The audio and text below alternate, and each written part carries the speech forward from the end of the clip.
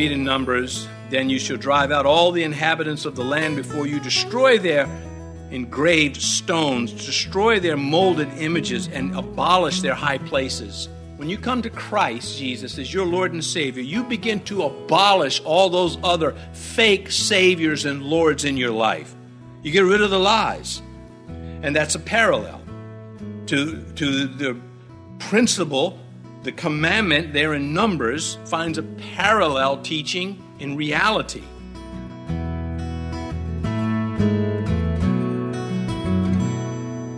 This is Cross-Reference Radio with our pastor and teacher, Rick Gaston. Rick is the pastor of Calvary Chapel, Mechanicsville. Pastor Rick is currently teaching through the book of 2 Kings.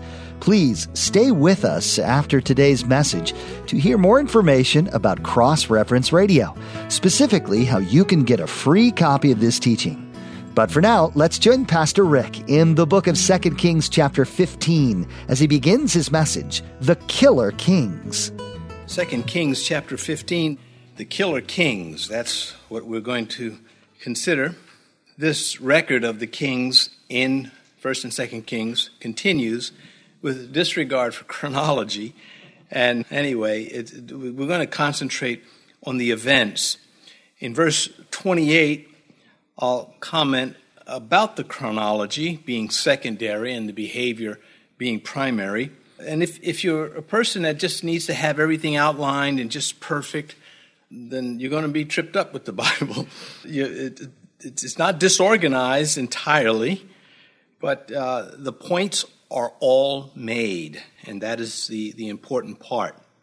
Of the 6 kings that are listed here from the northern kingdom, 4 were assassinated. That alone is a lesson. These are supposed to be the people of God. These are the custodians of the Scriptures as a people, called to do this, unlike anyone else on earth, and yet we discover these things. That sin is this very serious thing. It is not playing with us. It is not toying with us, and neither is God. And that's what Jeremiah had to learn when God sent him to the house of the potter, to go there and look at the potter. And there he worked at the clay at the wheel. He was making something. He had a plan. And so does God. Well, these kings were not loyal to Yahweh. And why would we then expect them to be loyal to each other, to their kings? We shouldn't be surprised that we find that they are killing people so that they can become the king. And Zechariah is one of the kings that will reign in the northern kingdom. He is the last one of the Jehu dynasty. The prophet said to Jehu, because you dealt with Ahab and Jezebel in the house of Ahab, you'll have a king on the throne for 4 generations, four times. And Zechariah is the last of them. He is going to be killed by Shallum, and then Shallum, he will be killed by Menahem. Menahem will not die a violent death, though he is a violent man.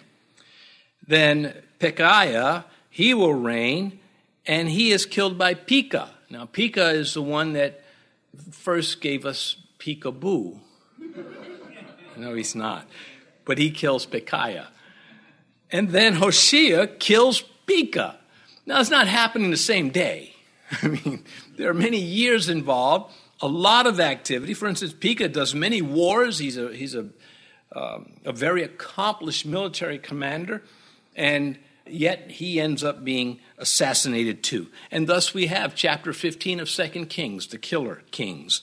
And now we look at verse 1, and it starts off by dating the reign of a southern king, Azariah, with the reign of a northern king, which just adds to our confusion. In the 27th year of Jeroboam, king of Israel, Azariah, the son of Amaziah, king of Judah, became king. Well, Azariah, he was the thistle king, and, he started picking fights he couldn't win, and he paid dearly for it. He retreated to get away from the kingdom, his own people, and they hunted him down in Lachish, and they assassinated him there. Well, this Jeroboam that is mentioned, the second Jeroboam, the first one goes back to the days after Solomon's death, he made no effort to please God, but he did a lot for the kingdom. And this is common grace, God giving grace to those who do not deserve it, which none of us do. That's the meaning of grace, undeserved kindness. But common grace, without common grace, mankind would self-destruct. So God does bless, he does protect, and he gives. Even though it is met with ingratitude, he does this nonetheless. The prophets Hosea and Amos, as I've been saying, have been pointing out the prosperity during this time, the ivory that just was everywhere, the gold, how the kingdom was prosperous, but there was moral decay, and it was severe. And this explains why they're killing each other for the throne. There's no word of God. There's no conscience holding these men. They do as they please. And the idolatry, of course, being the foundation for this irreverent behavior. And also the prophets talk about the loss of justice. Now, if you live in a place where there is no justice, it is a very serious problem. If you are a righteous person. If you are an unrighteous person with no conscience, then you probably thrive in that kind of environment. But if you're a decent person, you expect the powers in control to offer justice. And, much of that has been eroding. Well, it is constantly, it's never been perfect amongst any accomplished society. It's been better than other times. Right now, it's the luck of the straw you draw of what's going to happen if you end up in the court systems. Anyway, because of now we have political activists on the bench, whereas in the days of Hosea and Amos and the other prophets, they just had immoral, idolatrous judges that were just corrupt, looking out for themselves. We have some of that too. Azariah, the son of Amaziah, this is Uzziah. I'm not calling you a name, but he has these two names. And he seems to have been given the name Azariah at birth. That was his birth name. When the prophet Isaiah writes a biography on him, it is called the Acts of Uriah. So the Azariah, his birth name, doesn't stick with the prophets. They call him Uzziah. All the prophets that reference him and ministered in his days. We're not sure, it's unstated why he is Uzziah, but I think as we do in other places, we do a little detective work and we can get very close, if not there. Name is identity, and it speaks of nature in the Scripture. And there are many name changes and variants throughout the Scripture. We're fine. Jacob being one of the most famous, from Jacob to Israel, the Lord changing his name. Then there's Simon, son of Jonah, changed by the Lord to Peter, called Peter, and that's the name we know him by. Then, of course, there's Saul, who the apostle who changed his name. It appears just all of a sudden he starts going by Paul.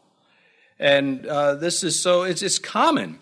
Well, when you come to Christ, your identity, your nature changes. Anyone who's in Christ, he's a new creation. That's more from God's standpoint than our standpoint. Because we are new creations. We're not the same person. Well, we struggle with many of the same sins. And so that change is limited as we look at it. But from God's perspective, the blood of Christ cleanses us from all sin.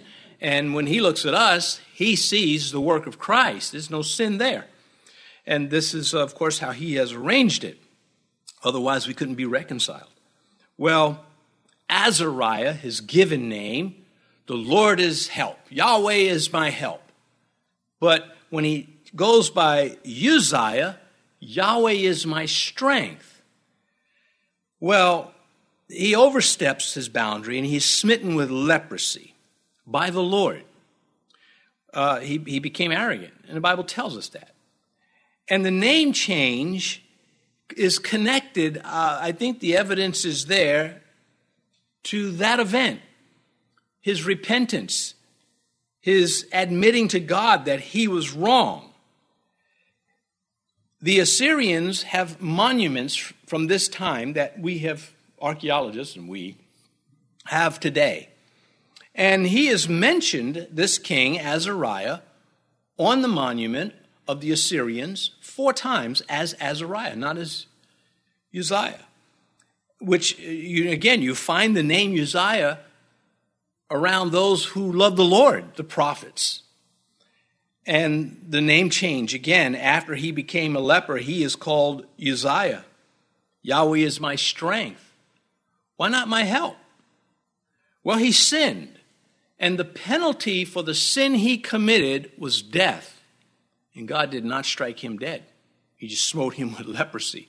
80 priests ran to the temple to withstand him. You're not offering incense here. We don't care who you are. They're ready to fight to the death. And the Lord intervened, struck him on the head with leprosy. And the priest saw it. You're a leper. And he could tell by the look on the, he didn't have a mirror right away. He couldn't look in the mirror. He knew something was not right. And they whisked him out of there. And the Bible says, indeed, he was willing to get out of there. And he lived the rest of his life in seclusion. And he had to have known that it was the strength of God's hand and grace and mercy that spared his life. Because he lives into his 70s, almost 70s. I mean, he's a king at 16. He reigns 52 years. He has such an impact on the nation that at his death, Isaiah breaks out, in the year that King Uzziah died, I saw the Lord. And that connection is not just, by chance. Others had died, and there was no this outburst of spiritual awakening in the heart of the prophet. But when Uzziah died, it impacted the prophet, and it shows up in his writings. So the new name, Uzziah, and that's the name that I'll try to refer to him as. It is the confession. It is repentance. It is a reflection of the grace of God. Well, we move on. It says here about Uzziah, he was 16 years old when he became king, and he reigned 52 years in Jerusalem. His mother's name was Jechaliah of Jerusalem. Well, he was a teen king after his father's assassination. The way it reads in Chronicles is as though there was a delight to make him king. His 52-year reign, as I mentioned, makes him about 68, 69 years old. He's co-regent with his son Jotham, who was a good king also. And Uzziah is a good king. I'm going to cover in a minute some of his accomplishments. His mother is mentioned here as the mother of another king. She must have been a woman of some decent reputation to find her way into the records, just an honorable mention. It's good to have people that we honor, that we respect, that we admire for a reason, not just because. And she was likely one of those types of people that you just admired. We all should have heroes. We all should have someone that we admire, whether they're dead, long dead, or still alive. If they're still alive, you have to bring an extra dose of grace, because they're going to disappoint you at some point. And you can't just say, oh, man, they just let me down. I'm crushed now. They can be my hero no more. That might not be fair. It might be. It depends on the situation. But anyway, coming back to this, verse 3, and he did what was right in the sight of Yahweh according to all that his father Amaziah had done. Now, there's no asterisk next to that except the leprosy outbreak. But of the 19 kings of Judah, only 6 of them, I'm not counting David and Solomon, were really good in the eyes of the Lord. And Solomon, of course, brings up debate. But there was Asa. He did well, and when he was old, he became stubborn and diseased in his feet, and he stumbled, no pun intended, he stumbled a little with the Lord there. Jehoshaphat, of course, he adored Yahweh. He just couldn't pick good friends. And he paid for it. Lessons all over the page for us there. Uzziah, as whom we're talking about, his son Jotham, then Hezekiah, and Josiah is the final Judean king in the Old Testament. Well, the accomplishments of this Uzziah, the blessings of God on him, and I'll quote that in a minute. He conquered the Philistines. the Edomites and the Ammonites. He subdued these people that were a problem. And he, of course, received gold and silver from them, tribute. That strengthened his military and built the infrastructure of his kingdom, which benefited God's people. He established access routes to the sea, the Mediterranean and the Red Sea.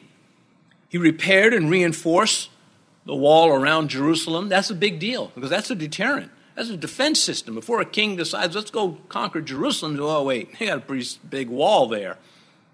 I don't know if it's worth it. He built Jewish cities and conquered territories. And then he established garrisons, troops, forts, camps there in those areas. And these were Philistine. Many of them were Philistine areas. He significantly advanced the military of Judah. In fact, they were inventing all sorts of war machines under his reign. And the king's directly responsible for this. He could have not been doing this. He developed significantly Judah's agricultural system, and he greatly improved just the life in Israel, of Judah, and their territory. This is a good king. The Bible says in 2 Chronicles, he sought God in the days of Zechariah, who had understanding in the visions of God, and as long as he sought Yahweh, God made him prosper. That, again, he's going to stumble, but this is him overall. Zechariah, this prophet here, we otherwise unknown. We don't know. It's not the Zechariah who wrote the book of Zechariah. That comes much later. Verse 4, except that the high places were not removed, the people still sacrificed and burnt incense on the high places. Now, we've been covering this. These were worship centers that were expressly forbidden in their Bible. But God's a chatterbox. Who needs to listen to him? I do what I think is good, because he understands I'm a decent person. If you believe that, you are spiritually ignorant, and you're lining yourself up for judgment, and you're not getting a pass on that. The apostles, Peter, John, and James, went up on a high mountain when Christ was transfigured. They were so taken emotionally, especially Peter. Peter was an emotional guy. We pick it up in Matthew 17. Then Peter answered and said to Jesus, Lord, this is good for us to be here. If you wish, let us make here 3 tabernacles, one for you, one for Moses, one for Mary. Okay, it doesn't say Mary. But that's what happens today. He says Elijah. And of course, the Father interrupts them. While he was still speaking, behold, a bright cloud overshadowed them, singled them out. And suddenly a voice came out of the cloud saying, this is my beloved Son in whom I am well pleased. Listen to him. He's the one. He is the anointed, the Christ, the Messiah. Nobody else is in his class. And that is a profound lesson.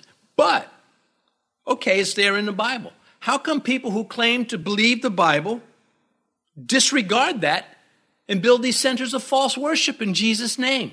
Well, that's what they were doing here in Israel. Nothing new under the sun. And the judgments will be the same. This is serious stuff. I'll get to Revelation and the great white throne judgment if I ever get out of this chapter. 2 Kings 17, they feared Yahweh. We'll get this next section when we get to Ahaz.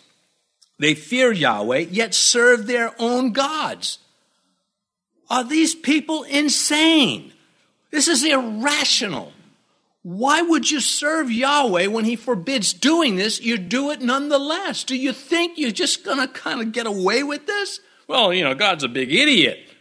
He doesn't see these kind of things. I could do this with somebody else's wife and nobody will ever care. You're crazy. And the Bible singles us out. It points at you if you do this kind of stuff. So what are you doing? What are you doing? They feared Yahweh and served their own gods according to the rituals of the nations from among whom they were carried away. This goes back to Deuteronomy. You may not sacrifice the Passover within any of your gates which Yahweh gives to you. And in Chronicles, when Solomon comes along, then the Lord appeared to Solomon by night and said, I have heard your prayer and chosen this place for myself as a house of sacrifice. There is to be no more, no other. And then we read in Numbers, then you shall drive out all the inhabitants of the land before you, destroy their engraved stones, destroy their molded images, and abolish their high places. When you come to Christ Jesus as your Lord and Savior, you begin to abolish all those other fake saviors and lords in your life. You get rid of the lies. And that's a parallel to the principle. The commandment there in Numbers finds a parallel teaching in reality. You cannot have buddy gods. You cannot have auxiliary places of salvation. There's one cross of Christ and no other. And why is this so difficult? Why does man think it is cute to tinker with God's word? To just tell him, no, you don't mean it. You said it, but I don't believe it. Well, Satan pulls it off. He blinds people. He distracts them. He whispers in their ear, don't believe that. It can't be true. Josiah, the last, as I mentioned, of the good kings in Judah, he finished what Hezekiah started. King Hezekiah comes along, and it says he removed the idolatrous priests whom the kings of Judah had ordained to burn incense on the high places in the cities of Judah and in the places all around Jerusalem, and those who burned incense to Baal, to the sun, to the moon, to the constellations, and to all the host of heaven. These people were worshiping created things. It's like it's like you're drawing a picture and then you start worshiping what you drew. Again, you're not God. You're not divine. You're not self-existent. You're not omniscient. You can't be everywhere at the same time. And you're not all-powerful. And you're not able to beat death. And then you're disqualified. You can't be God. You're not big enough. You can't do those things. You are disqualified. And yet, of course, Hezekiah smashes these things up, calls them Nehushtan. They're worthless things. They're not Yahweh. But he couldn't get it out of the land. It could come back in. He'd eradicate it. They go low profile for a while, then they pop back up. Same thing that people do today. They act like I've given my life to Christ. And next thing you know, they're mingling in some other junk. What are you doing? That kind of leaven will send you to hell. You can't improve on what Christ has done. 2 Chronicles tells us in chapter 34, as Josiah comes along years later, thus Josiah removed all the abominations from all the country that belonged to the children of Israel, and made all who were present in Israel diligently serve Yahweh their God. All his days they did not depart from following Yahweh God, the God of their fathers. But sadly, that reform was superficial. Some were sincere, but when he died, the next 4 kings were monsters. And they persecuted the prophets, particularly Jeremiah. And they were all dealt with by God ultimately. Evil gets away with it for a while, but at the end, it's got to land.